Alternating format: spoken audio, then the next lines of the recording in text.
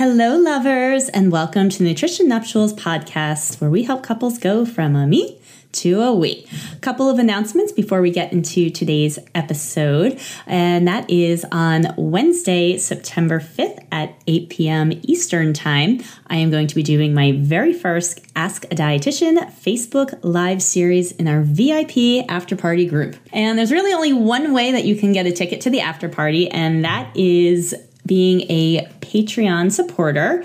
Anyone who is a supporter over on Patreon gets free access to the VIP party and the Ask a Dietitian Facebook Live series. So head on over to patreon.com/nutritionnuptials to get your ticket to the VIP after party.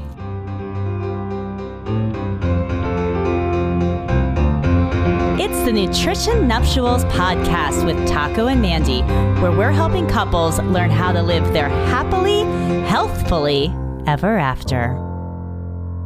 It's a judgment-free zone. Welcome to the Nutrition Nuptials podcast, where we help couples learn how to live their happily, healthfully ever after.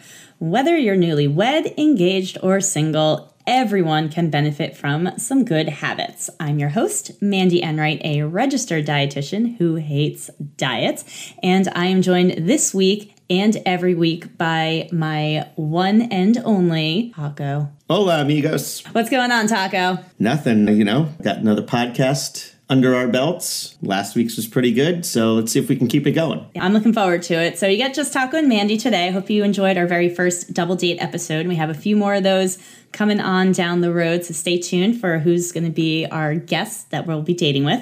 But today you're stuck with Taco and Mandy, and we are talking today about something that feels very timely. I'm on my Facebook feeds right now, and I am seeing a lot of friends dropping their kids off at college this week. This is the week. There's people at the gym who are going to college, too. Are they still going to be at the gym? Are they locals? No, I think they're all kind of saying sayonara and heading out. Sailing off. To different places, yep. So I think that's actually really cool because I never belonged to a gym when I was in high school. And I think that's cool that you have these kids that are already super active and doing this pretty intense exercise and fitness at such a young age. So we will definitely have to talk about that. All right. Another time in a future podcast episode. These ambitious high school athletes, that's basically what they are. Hey, great for them. And it's good that they have those habits in place even before they're going off to college. So this is, as I said, move-in week or weekend, however you want to think about it. And it got me thinking back to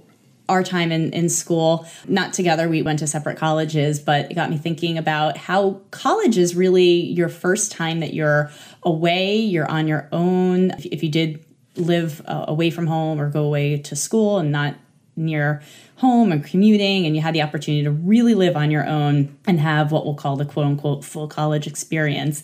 You definitely had the opportunity to get exposed to a lot of things, try a lot of new things. I'm really talking about food here, and I mean, there's other stuff too. It's a time for a lot of firsts, and even if they're not firsts, it's a time to kind of, do things on your own. Exactly. And really the most important thing is that there is nobody to tell you what to do. However, you are most likely living with another person in super close quarters at this time as well.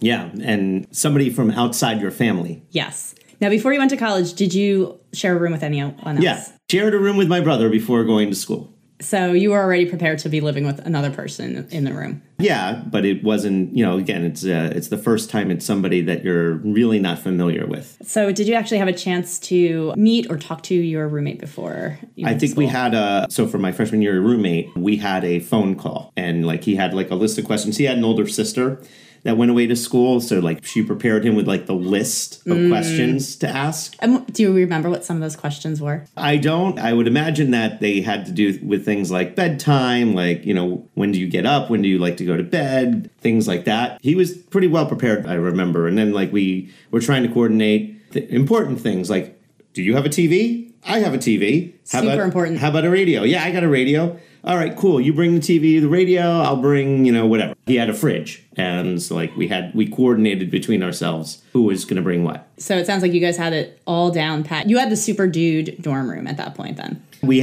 covered all the bases. For sure. We didn't have any major needs. Where did you wind up going to college, and why did you decide to go there? Oh boy. So I went to St. Joseph's University in Philadelphia. I decided to go there for a number of reasons. I think probably at the top of the list were I wanted to go to a school that was near a city. It didn't have to necessarily be in, so St. Joe's isn't necessarily in downtown Philadelphia or anything like that. But it was a short train ride away. It was easy enough to get into the city and get to do different things. That was one reason. I actually had a particular... St. Joseph's is a Jesuit university, and I did have a particular affinity for that because I had an appreciation for... Because you had 8 million years of Catholic schooling? Well, but that didn't mean I had to choose a Jesuit institution. I could have chosen any Catholic school or any other school. And what exactly does Jesuit mean for me and for our listeners? Okay, so if I could summarize it as succinctly as I can, they are essentially the most liberal order of Catholic priests. There's a lot more details that are probably boring. I'm not going to go into them. You have an affinity for the Jesuits. You chose a Jesuit school. Yeah. And was this the only Jesuit school you looked at, or did you look at others as well? It was the only Jesuit school I looked at. I had also, it's not a Jesuit school, but I had also looked at Seton Hall. I had looked at, my fallback was a local college nearby. And so those were basically the main schools that, I narrowed things down to, or at least applied to. I'd looked at schools like Drew University and things like that, which wasn't in any way a Catholic school. It was just, it was pretty decent at the time, so. And what made you ultimately choose St. Joe's? It was always my number one. I guess I went for an open house after my junior year of college, or maybe it was either right before my junior year. I can't really remember. But it was the first campus that I visited. And I remembered thinking when I was on the campus, okay, yeah, this meets all my expectations for what a college campus should be like. It checks all the boxes. And at the time, I wasn't overly impressed. I was just yeah, okay, this is what college is and what it feels like to be on a college campus. But then when I had gone to the other schools, some of which I mentioned and some maybe I didn't, I kept on comparing them back to St. Joe's. And there was always something that didn't quite measure up. So from the very beginning, it was pretty much my number one choice. And then it was just a matter of whether or not I could afford to go and get the right amount of money in terms of scholarship and things like that. So enough about me. Why don't you talk about your selection of school and your thought process, and where was Penn State on your list and things like that? Yeah, so I will definitely say Penn State was not even a blip on the radar. For me, it was I wanted to go down south. So my oldest brother had gone away to school at Arizona State, and he wound up graduating, living there, getting married, never came home. And that was devastating to my mom. She's like, I cannot lose another kid to the West Coast. And then she basically made it into anywhere that is a really, really warm climate. So that meant obviously anything, California, Arizona, that was all out. Florida was out. So basically I was like, okay, then North or South Carolina is it, because that's as far south as I'm allowed to go where it's still going to be warm. And that was where I had my heart set on. I knew I wanted to go to a big state school because I came from a very small town. I think there was about 200 of us. Everybody had known everybody's business since kindergarten. So I wanted to go somewhere that was big, where I could be my own person and really have the opportunity to start anew and not really know a lot of people. For me, that was very attractive. The reinvention of Mandy. Well, and growing up, so this is a fun fact for listeners. Growing up, if you ever meet anybody from Holmdel, New Jersey, and you say, hey, do you know Amanda? They would know who that is. If anyone were to go back now, anyone I've met from college on, and they said, hey, do you know Mandy Unansky? I wasn't, obviously Enright is a newer name. Do you know Mandy Unansky? They'd be like, no idea who that is. For me, it was always, growing up, everyone called me Amanda, and 4 other Amandas in my class. And I was kind of like, I didn't feel that it stood out enough. And I loved Mandy, and my parents always called me Mandy. But it's something that's really hard to change your name when you're in school. Well, even when I met you, right, when people are already used to calling you something. Because even when I met you, and we didn't meet until a few years after college for each of us, your friends that you were still basically your best friends from high school and maybe even grade school were still calling you Amanda, even though I had already met you as Mandy. Yeah, no, they all do. They all still call me Amanda. They all find it really weird to call me Mandy. That is why going to a big school was super on my list, so I could, go in. I didn't pick a big school just so I could be called Mandy. I picked big schools for other reasons. The other funny thing is I really wanted to go to a basketball school. I was super into March Madness, Sweet 16. I used to do awesome in my dad's work brackets. So I was like, I'm going to one of these schools. And I remember for the longest time, I was all about Duke. I wanted to go to Duke. And then when I decided I really wanted to major in advertising, started doing the research on schools that offered advertising. Unfortunately, Duke wasn't on the list, but North Carolina, UNC Chapel Hill was. So then it was just Chapel Hill or bust. And I did research some of the other schools in the area. So I remember I wound up applying to University of South Carolina. NC State, maybe, I think Maryland I applied to also. And I was like, well, I'll just apply to these schools, but I'm going to go to Chapel Hill. Like, that is where I'm going to go. So how did Penn State factor into it? We'll get to that. One of the things about Chapel Hill, though, is that it is probably one of the hardest schools to get into as an out-of-stater. So between University of Virginia and Chapel Hill, those are both notorious, have much, much higher standards than what they require for the in-state folks. And I remember we were on the campus tour and, you know, they're telling us all these things like, you know, crazy high SAT scores and a college essay that's going to keep me awake on a cold night, all this nonsense. And I remember my parents kind of being like, yeah, it's a nice school, it's a good school, but let's look, you know, some other places. And my dad worked with somebody at the time, and he had maybe a daughter who went to Penn State or had just graduated from Penn State. And he was always talking about how much she loved Penn State, loved it. And I was like, yeah, you know, it sounds great, but it's somewhere that's cold and it's way too close to home. I mean, granted, it was like 4 hours away from home, but I was like, no. Like, I want to go far away, south, not nearby. So my parents were like, all right, well, let's, you know, go on the campus tour. We'll go see it. And then we went and I saw it and I was like, okay, this is great.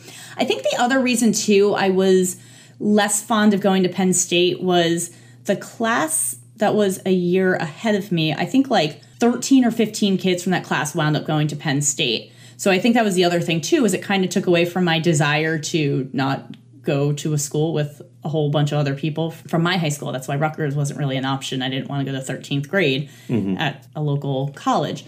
So, you know, looking at Penn State, I was like, yeah, it's great and all. So we'll go and apply. And then that was actually the first school I heard from that I got my acceptance back. And my father was over the moon. He was just so excited. I got into Penn State. However, I got into Penn State on one condition. I had to start in the summer. And I was super upset about that because it's your summer of senior year of high school. And I was so looking forward to, I had my license. We lived by the beach. I was working, I don't know, at the Gap or something. So I was like, you know, days off and hanging with the friends and going out after work. Like, that's what I was really looking forward to that summer. And when I got accepted to Penn State for summertime, I was like, no, it's not happening. Not doing it.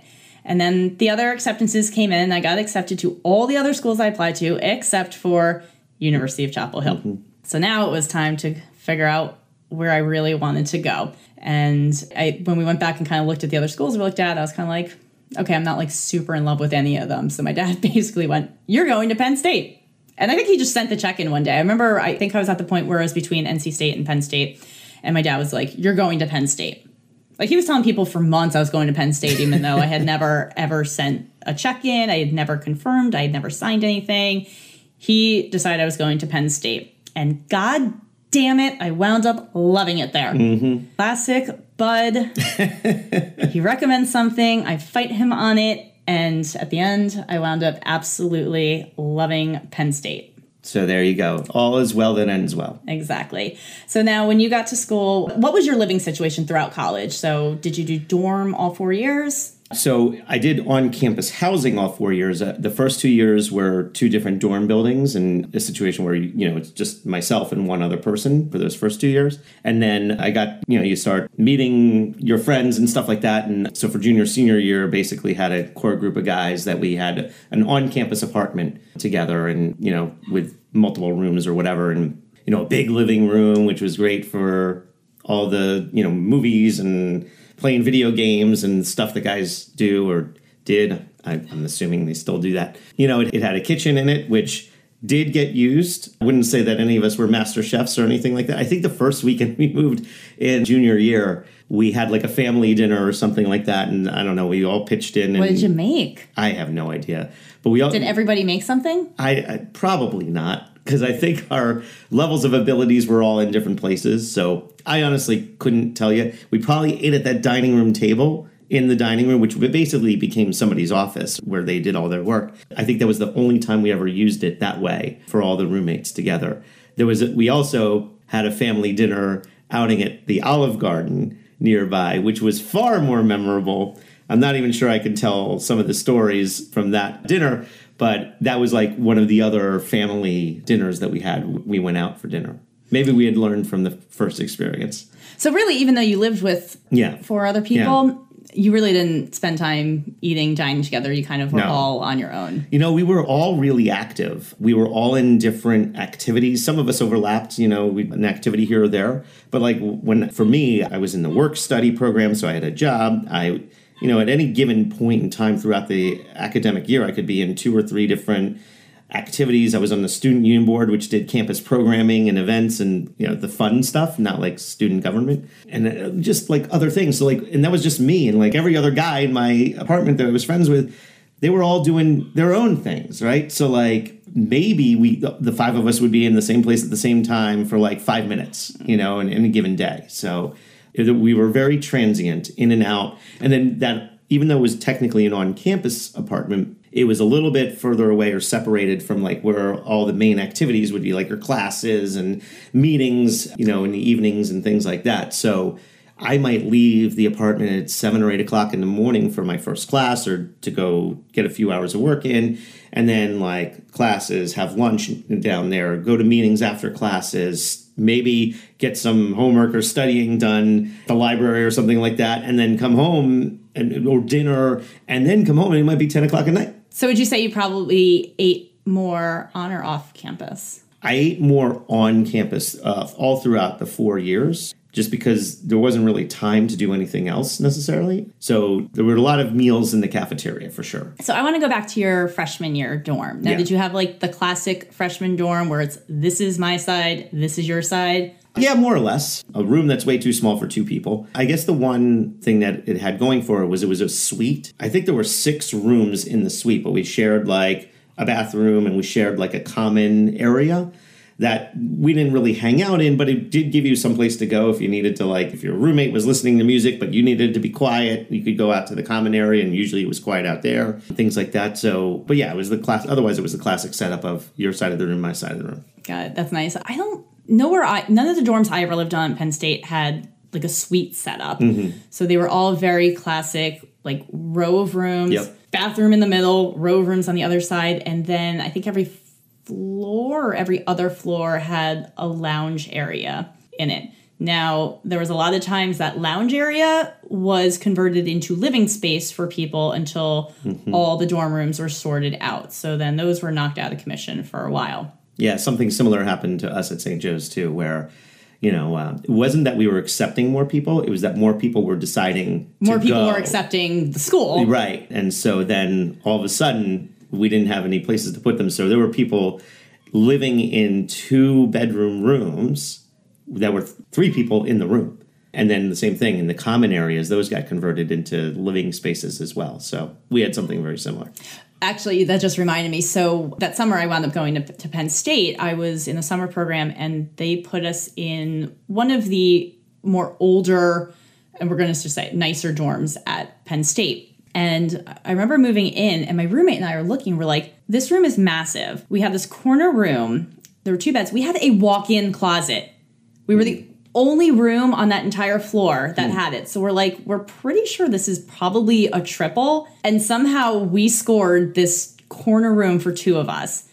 And you never got a 3rd roommate?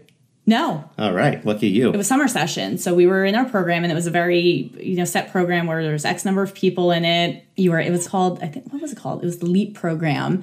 And because we're Penn State and Nittany Lions, you had your little pride. So there were other people, and there were mostly people either on your floor, either on the floor in that same wing, I guess, of where you were.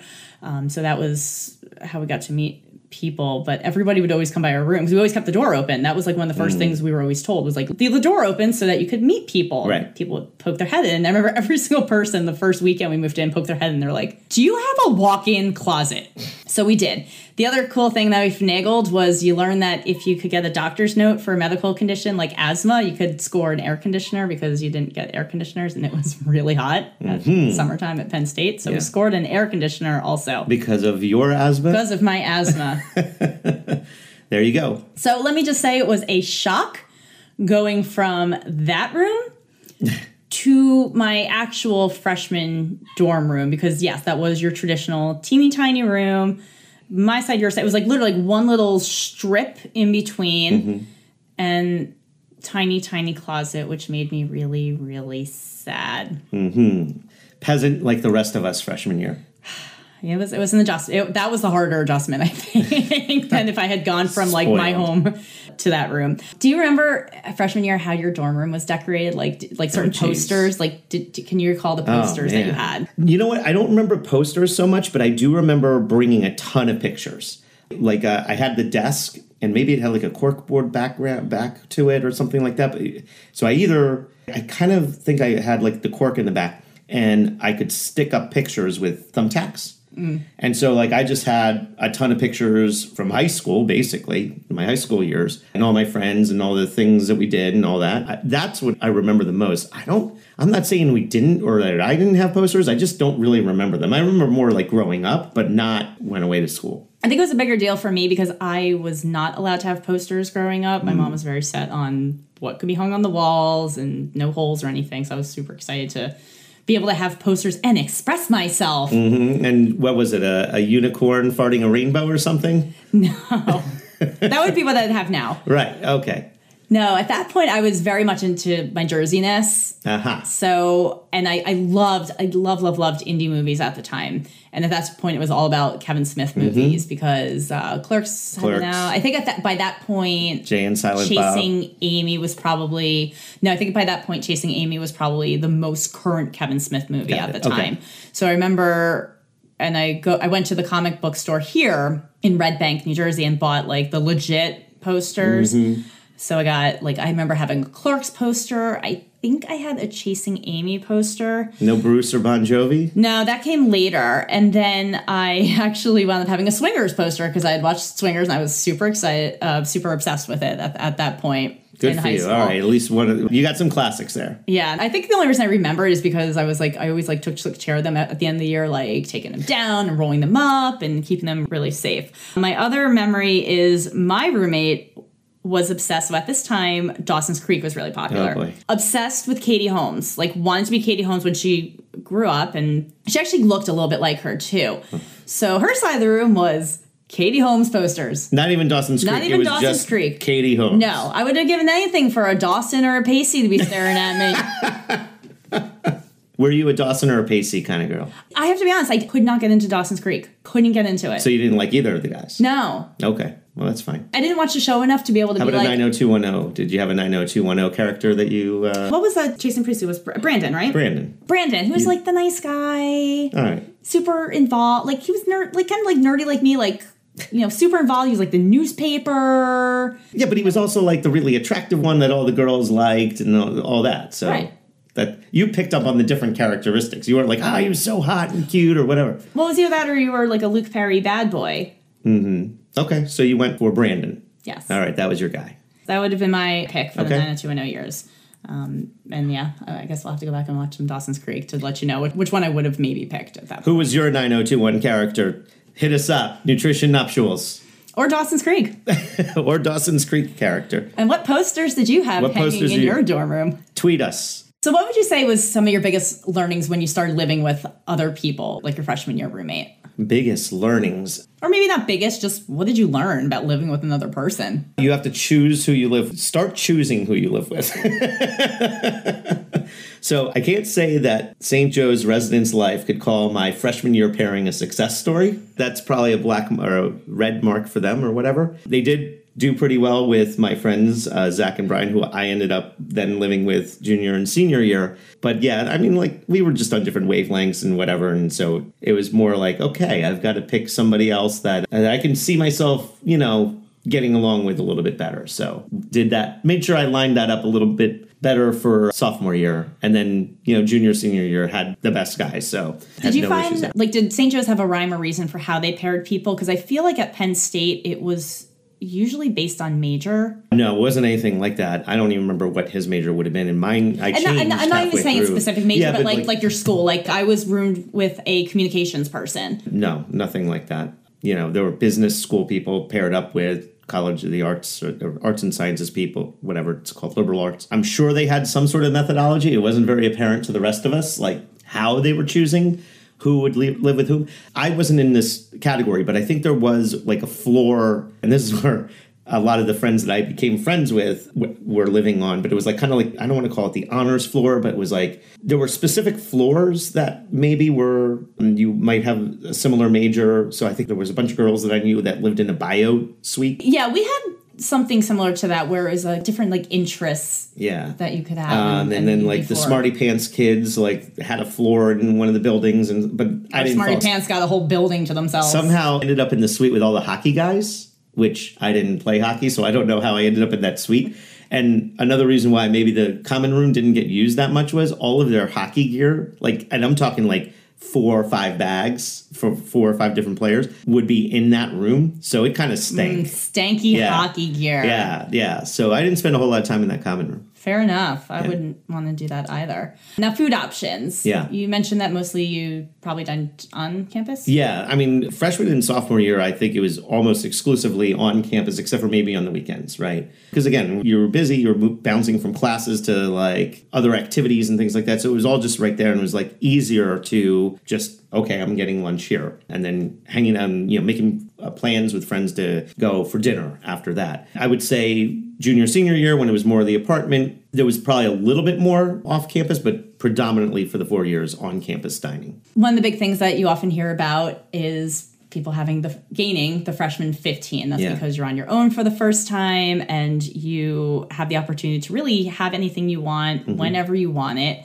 And most likely you're trying a whole lot of new foods and probably not doing a whole lot of movement, maybe other than walking to and from classes. Do you recall at maybe the on-campus housing, did you have healthy food options in the cafeterias? Yeah, I think there was the traditional salad bar sort of thing. Again, I'm not I'll eat a salad, but you don't get excited by salad. I don't get excited by them. And then even in the corporate cafeteria, I'm not going to go make my own salad. If there's a prepared salad area where they're going to make the salad for you, I'll go hit that up. I'm pretty sure there was a salad bar. Then I probably gravitated more towards the deli and getting sandwiches. But there was a Pizza Hut, there was a Burger King, and this was a big deal because I think now it's probably proliferated a little bit more. But back then, in my day, if you had branded food companies in your cafeteria, that was a big deal. So, for us, it wasn't in the cafeteria. We had your traditional cafeterias in different sections of campus, and then we had, it's called the Hub, which was our big student center, and they had just redone it when I had started my freshman year, so that was a big deal. It had just reopened, and that was the first year they had, I think it was Panda Express and some other unremarkable, maybe a Sbarro chain restaurants. Yeah, I remember we had a local sub. It was called Joji's after Joe Paterno. And I can't remember. I think Chick-fil-A.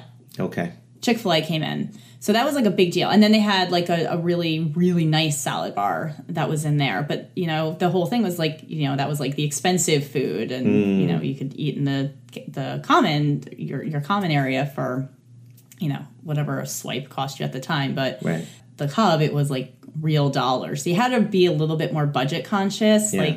And I think that kind of helped a little bit too, at least for me personally, with things I even from a money thing, where it was okay, well, I could go spend a lot of money at the Chick-fil-A or Panda Express, or I could just go to the Commons and save my money. However, my dad always put me on the biggest meal plan because he was always afraid I wasn't gonna eat enough, and then I wound up with ridiculous amounts of points towards the end of the season. So did you have a lot of cafeteria dates with friends? Oh my God. I was like, who wants to go to the hub? And, buying pizzas and making these like enormous salads. I was like, I just have to use my points up because they're use them or lose them on there. Was there anything, so other than the chain restaurants, anything else that stuck out to you? Like, did you ever eat in like your traditional like cafeteria? So, so that was in the traditional cafeteria. That was the main cafeteria. Did you only have one? No, there was one main one. And then there was another type of cafeteria that had like a grill in it and some other, I don't know, maybe they did like fried foods like fries and chicken fingers and things like that. I think it was a little bit more limited, but I think maybe the options were a little bit better than what you got in a normal cafeteria. Okay. And maybe they were more expensive too. So it was called the Hawk's Nest, I think. And that was a separate thing. It was kind of in the same building. Didn't have exactly the same offerings. I ate a lot of cheesesteaks in that one. Mm-hmm. Of course, because you're in Philly. And what else would you have? Actually, I remember the cafeteria or, whatever, the on-campus eateries that would make cheesesteaks often made cheesesteaks better than what I can get today living away from Philadelphia. So you would go back for a cafeteria cheesesteak? I would have a cafeteria cheesesteak over a lot of cheesesteaks I've had and tried around here. Yeah, for sure. All right. Now, I will up you on that one. So at Penn State, we had a creamery. Mm-hmm. A creamery on campus where they made their own ice cream. You saw the cows on one part of campus, and then you walked past the creamery on your way to your classes. So that was definitely like something that I couldn't get anywhere else. And we have great ice cream places here, but it's not Penn State ice cream. Did you ever churn the cream? Did they ever let you do that? No, it wasn't. That's not a rite of passage at Penn State? No. I think if you were in like the dairy farming program, you probably did because that was part of their curriculum. But no, students didn't get a chance. And at the time, too, you've never saw the original creamery from when I was there. It was a very, very small little thing. And like you could just walk in. It was just a line system. It's like you walk in, you order ice cream, and you leave. And then they also, and I wish I knew this sooner, but they also had their own cheeses. And I didn't learn that until like later. And you could also, they made their own cream cheese. So like sometimes I would get a bagel there if I was on my way to class and I felt like treating myself to I'm not going to call it a good breakfast, something different to have. But mostly I would usually save my creamery trips for like if I had a big exam and I wanted to celebrate, or maybe the exam didn't go so well. So it was easy to achieve the freshman 15 at Penn State. Penn State, you had to definitely be conscious of what you were doing. I mean, yes, we had a large campus to walk on. I purposely would try to walk everywhere because our bus called the Loop, it would just be packed with people. And I'd be like, I can walk to class faster than by the time I could actually get onto a bus. So that was something that I was always very conscious of as well. Yeah, there's definitely opportunities. They also put the ice cream in the cafeterias. So you could have ice cream for every meal that you wanted to. Wow. If you felt like it. But I will say that creamery ice cream, every time we go back to Penn State to visit, like I get it and I got to bring it home with me. Enrollment is going up at Penn State as we speak. You want the creamery ice cream. Trust me on that one. When you went to school, did you eat 3 meals a day like your traditional breakfast, lunch, dinner? Probably not. Breakfast, growing up, I was never really a breakfast person. Like I would, going to high school, I would leave the house without really eating anything. It was just never part of my chemistry that like, today I'm very different. Today I need to have like something before I walk out the door or whatever. But yeah, I was probably just holding out until lunch and then having dinner. And then depending on what day of the week it was, if it was on the weekends, there was probably something after dinner. Really just the lunch and dinner during the week. Yeah, I was probably the same way because I always had 8 a.m. classes, especially freshman year. Freshman year, you got the 8 a.m.s and the 4 or the 5:30s. I forget what the last time slot was. So like eating breakfast was pretty challenging unless you had the time to run and get something, get a bagel. Like usually it was bagel because that was like the fastest thing you could get and go with it. There was no time to go to the Commons ever. I remember having a friend who like me, he was clockwork breakfast every morning. I'm like, I don't know how you do that. I think eventually got to the point where one of the first times my parents came to visit me, they took me to the grocery store and I remember stocking up on a ton of cereal so I could at least have something if I felt in the mood to have a breakfast on my way to class. Or I was always getting like those little, like the small boxes of cereal so I could take them with me and eat it during class. But yeah, breakfast was definitely a lacking. Lunch, I would say definitely sometimes try to do it in the cafeteria, but probably more out and about. And then always dinner. Dinner was like the biggest social time. For me, it was probably both lunch and dinner. I met a lot of friends having lunch or made a lot of friends. Lunch was always like a very weird time because most people were in the hub and they were usually like heads down, like doing some work, trying to get stuff done, or they were like back in their dorm room. So I don't feel like lunch was a very social time.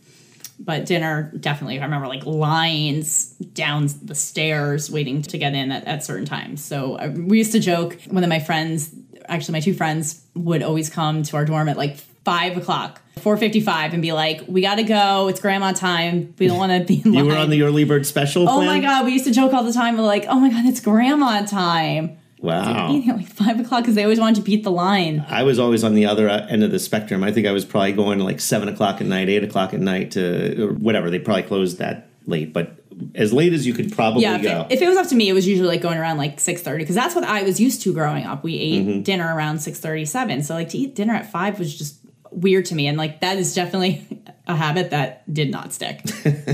Yeah, clearly. We're not on the early bird specials anymore for you. Yeah, that's gone away. So because you didn't really spend a lot of time in the cafeteria, you probably didn't learn how to get creative with your food options, did you? I did spend a lot of time in the cafeteria. I don't know what you mean by creative, but, it wasn't like if you wanted to, you could have like the Burger King chicken sandwich and then follow that up with the Pizza Hut breadsticks. And I know a lot of people who did things like that. Or, one friend would always get the Burger King onion rings, but he didn't necessarily eat everything else that was Burger King, right? So I think a lot of other people probably, mixed and matched a little bit more. I need a sandwich, turkey, cheese, lettuce, tomato, at the time, probably mayo, on a hard roll of some sort. That I probably was keeping it simple for lunch because it was probably also a meal that I didn't really want to think about. I just wanted to eat. So I move on. And then more at dinner time is probably when I would get into the cheesesteaks and whatever other foods I was eating at that time. Yeah. So for us, and when I say cafeteria, I mean like your traditional, hot food line item. So we had like a hot food line item. And then we had an area where you can make your own sandwich, salad bar. And sometimes they'd have like maybe like whatever like that special of the day item was. And I'm blanking out on what some of those things were.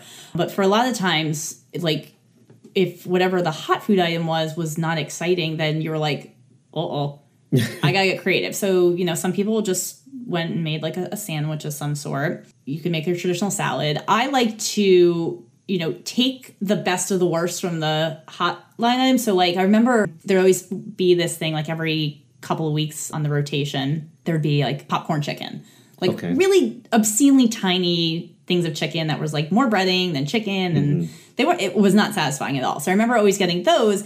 And then I would like start making a salad with it. So at least it was like, okay. They were like your croutons. They were kind of like, they were definitely more like croutons. Chicken croutons. Anything chicken-like. Another thing that was always popular was you could always get tortilla chips in the salad bar. So then we would start making like these like nacho creations because there was a microwave at our cafeteria. So you would go and decorate your nachos and then you can have like nachos for dinner. I believe we may have also had a Belgian waffle maker. So you could make like a Belgian Brinner. You could also have a Belgian waffle sundae for dinner, which there may or may not have been a few nights where the Belgian waffle sundae was dinner. And because I was an 18-year-old grown up at the time, and if I wanted to have a Belgian waffle sundae for dinner, God damn it, I was doing it. Look at you. So either my cafeteria options were superior to those at Penn State, where I didn't need to get creative, or I have really terrible memory, and I don't remember what I actually did or ate at that time. Now, I will say, we had, at the time, there were 5 main living areas of campus, and the one area was the west side of campus, it was called West, had the best cafeteria on campus. Why was it the best? Because all of the athletes lived on the west side of campus. So Penn State loves their athletes. We want to make sure that they are properly fueled. They have all the right stuff. So their salad bar was like amazing. They had freshly cooked pasta, like not pasta that sat in a warmer. Like the guy would sit there and put it in like the thingy and drop it in the water and, let me make sauce and protein mixed into it. Like that was amazing. How many points was that? It was same amount of swipey points. You're talking about swipey points, not Weight Watchers. Yeah, no, it's like swipey points. No, same amount of points for that. And then the best part of West Campus was they had this warmer contraption with fresh, warm, gooey chocolate chip cookies. Yes. I think we had something like that too. But this was like, but you didn't have to, like, it was part of the swipe to get in. Nice. Like, you weren't paying extra for it. So you, like, if you ask anybody who went to Penn State, and I hope to dear goodness they still have this, but ask them about the West Campus cookies. And they would probably be like, ugh. If you went to Penn State, hit us up on Twitter. What do you think of the ooey gooey cookies from the warmer at Penn State? They were pretty good. And then, again, you could make an ice cream sandwich with your ooey gooey warm chocolate chip. Actually, no, at the time, though, the sandwich was too hard because the ice cream just melted because they were so warm. So that was usually like an ice cream, like a sundae, like a cookie sundae. Got it. With it. Got it. So the freshman 20 was real at Penn State. If you didn't get moving, yeah, definitely. Like I said, you had to be pretty smart about it too. And then brunch was also a favorite meal because brunch was fun. And then I remember on Sundays, the kids from the restaurant school would come and make omelets. Oh, nice. All right. Yeah, well, we would have omelets, but they were just like cafeteria omelets. I don't think anybody was making a career out of the omelets they were making at the St. Joe's cafeteria. No, I didn't learn about this until probably my junior year of campus. We actually had a restaurant on campus that was student run, from the management to the chefs, the cooks, all of it. That was definitely a little bit more on the expensive swipe side. Oh, you could do that with the swipe. You could do everything with the swipe at Penn State. So at the hub, everything there from the Chick-fil-A and Panda Express was all swipe. All the cafeterias, the fancy student restaurant. We also had like a late night thing, or I'm going to call them like on camp, like small convenience stores. Mm-hmm. So, I mean, you could do everything with your card. So like having cash on you was pretty foreign, which is, I think, one of the reasons I very rarely ever carry cash on me now. Mm-hmm. That's the excuse. Yes. That's what you're going to go with. Was because of that. And then we also had on your student, because everything lived on your student ID. Yeah. So your meal points were on your student ID. And then you also had this thing called Lion Cash, which was a chip, which at the time no one knew what the heck a chip was. And I was like, what do I do with this chip thing? And that you could use off campus. Nice. All right. So you're like, you take Lion Cash. So when you were in college, would you say you were exposed to any new foods that maybe you didn't really have when you were growing up? Certainly not in a healthy way. I'll say this. I think my love of Chinese food, which we've talked about a few times already on this podcast, started in college because I don't remember growing up having even good enough Chinese food where it was like, I've got to have this on a regular basis, right? It was like, I remember having it once in a while, but never really being all that impressed with it. It was just more like, okay, we're going to have Chinese food. It's something to eat, and I'm going to be happy with that. But I think, we had better Chinese restaurants, or maybe I was exposed to better Chinese food dishes from other people. And so I guess the love affair began at St. Joe's. I would say that. That's where it started. That's where it started. That's one thing I can say that I got exposed to in college that I probably didn't. It felt like the world of Chinese food had opened up before my eyes. And I was like, oh, I thought this other stuff was Chinese food. No, this is Chinese food. So that was usually a big social thing, was maybe once a week, maybe every other week. That was like a big thing. Like our whole dorm, like our floor would all like get together and place an order for Chinese food and have like a little like Chinese food feast, which I always thought was always fun. It was like, because again, like I didn't grow up in a house where like we got food delivered very often. But still to this day, my favorite part was the guy would always call as he was leaving the restaurant, be like, "You'll be at Loading Dock in 10 minutes." So you bring that up, sidebar. So we would prank call each other claiming to be the Chinese restaurant. It was called Shiwan. And when they would answer the phone, they would say, "Shiwan help you?" And so you would, there would be times where one person would call somebody else's room.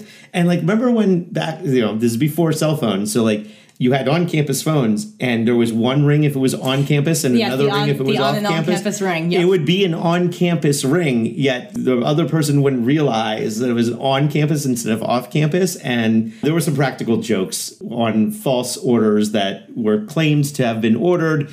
Come get your order. I didn't order Chinese food. And hilarity ensued. And then I also remember too, like, ordering pizza was a big thing too. I think like you moved in on like move-in day and you got like your Chinese menu, your pizza menu. And I think I remember it was the Penn State sub shop. So we had, they had like cheesesteaks. And I will say I had never been exposed to a cheesesteak prior to being at Penn State. So that was something new. Your world got opened up. So yeah, and I still don't eat beef, so I was having like the chicken cheesesteaks, and they were good. And I will say I've definitely had some good ones out there compared to some that I've had around out here in New Jersey. Yeah. So, we're not known for our cheesesteaks. If you're entrepreneurial and you're by the Jersey Shore, 2 things that we need desperately around here are great Chinese food and great cheesesteaks. Hook us up. Well, I, for one, definitely be looking forward to getting some good cheesesteaks and Chinese food here at the Jersey Shore. And I think that about wraps up our part 1 of our college life series. Stay tuned for next week where we talk about late night eats, parties, some hangover cures, and how fitness did or maybe did not work into our college lifestyles. Thanks again so much for tuning into today's podcast. As always, you can hit us up at podcast@nutritionnuptials.com if you'd like to send us an email with any comments or questions or to share your college stories. And if you'd like more information about working with your significant other, you can head on over to nutritionnuptials.com where I share information about how to work together with your significant other, recipes, fitness, and more. And if you would like to connect with us on social media, head on over. I can be followed at Mandy Enright RD on Facebook, Twitter, Instagram, Pinterest, and YouTube. And you can follow the official Taco and Mandy hashtag, which is hashtag Adventures of Taco and Mandy, where you can see what Taco and I do behind the scenes. Thank you so much for following our show. And if you'd like to become a show supporter, head on over to patreon.com to the Nutrition Nuptials page, where you can get access to special events going on, such as our VIP after party Facebook group, where I do events like monthly Ask a Dietitian shows. And there are tons of other benefits as well when you become a show patron. Also, just for fun and for free, I am going to post up on our Patreon page a poll where you can tell us whether or not you were a Pacey fan, a Dawson fan, a Brandon fan, or a Dylan fan. So we want to hear from you which Dawson's Creek or 90210 teen heartthrob you were all about as you were growing up. And that can be found again over on patreon.com/nutritionnuptials. That is a free poll for anybody to check out and participate in. Thanks again so much. And we will see you part 2 of our college series.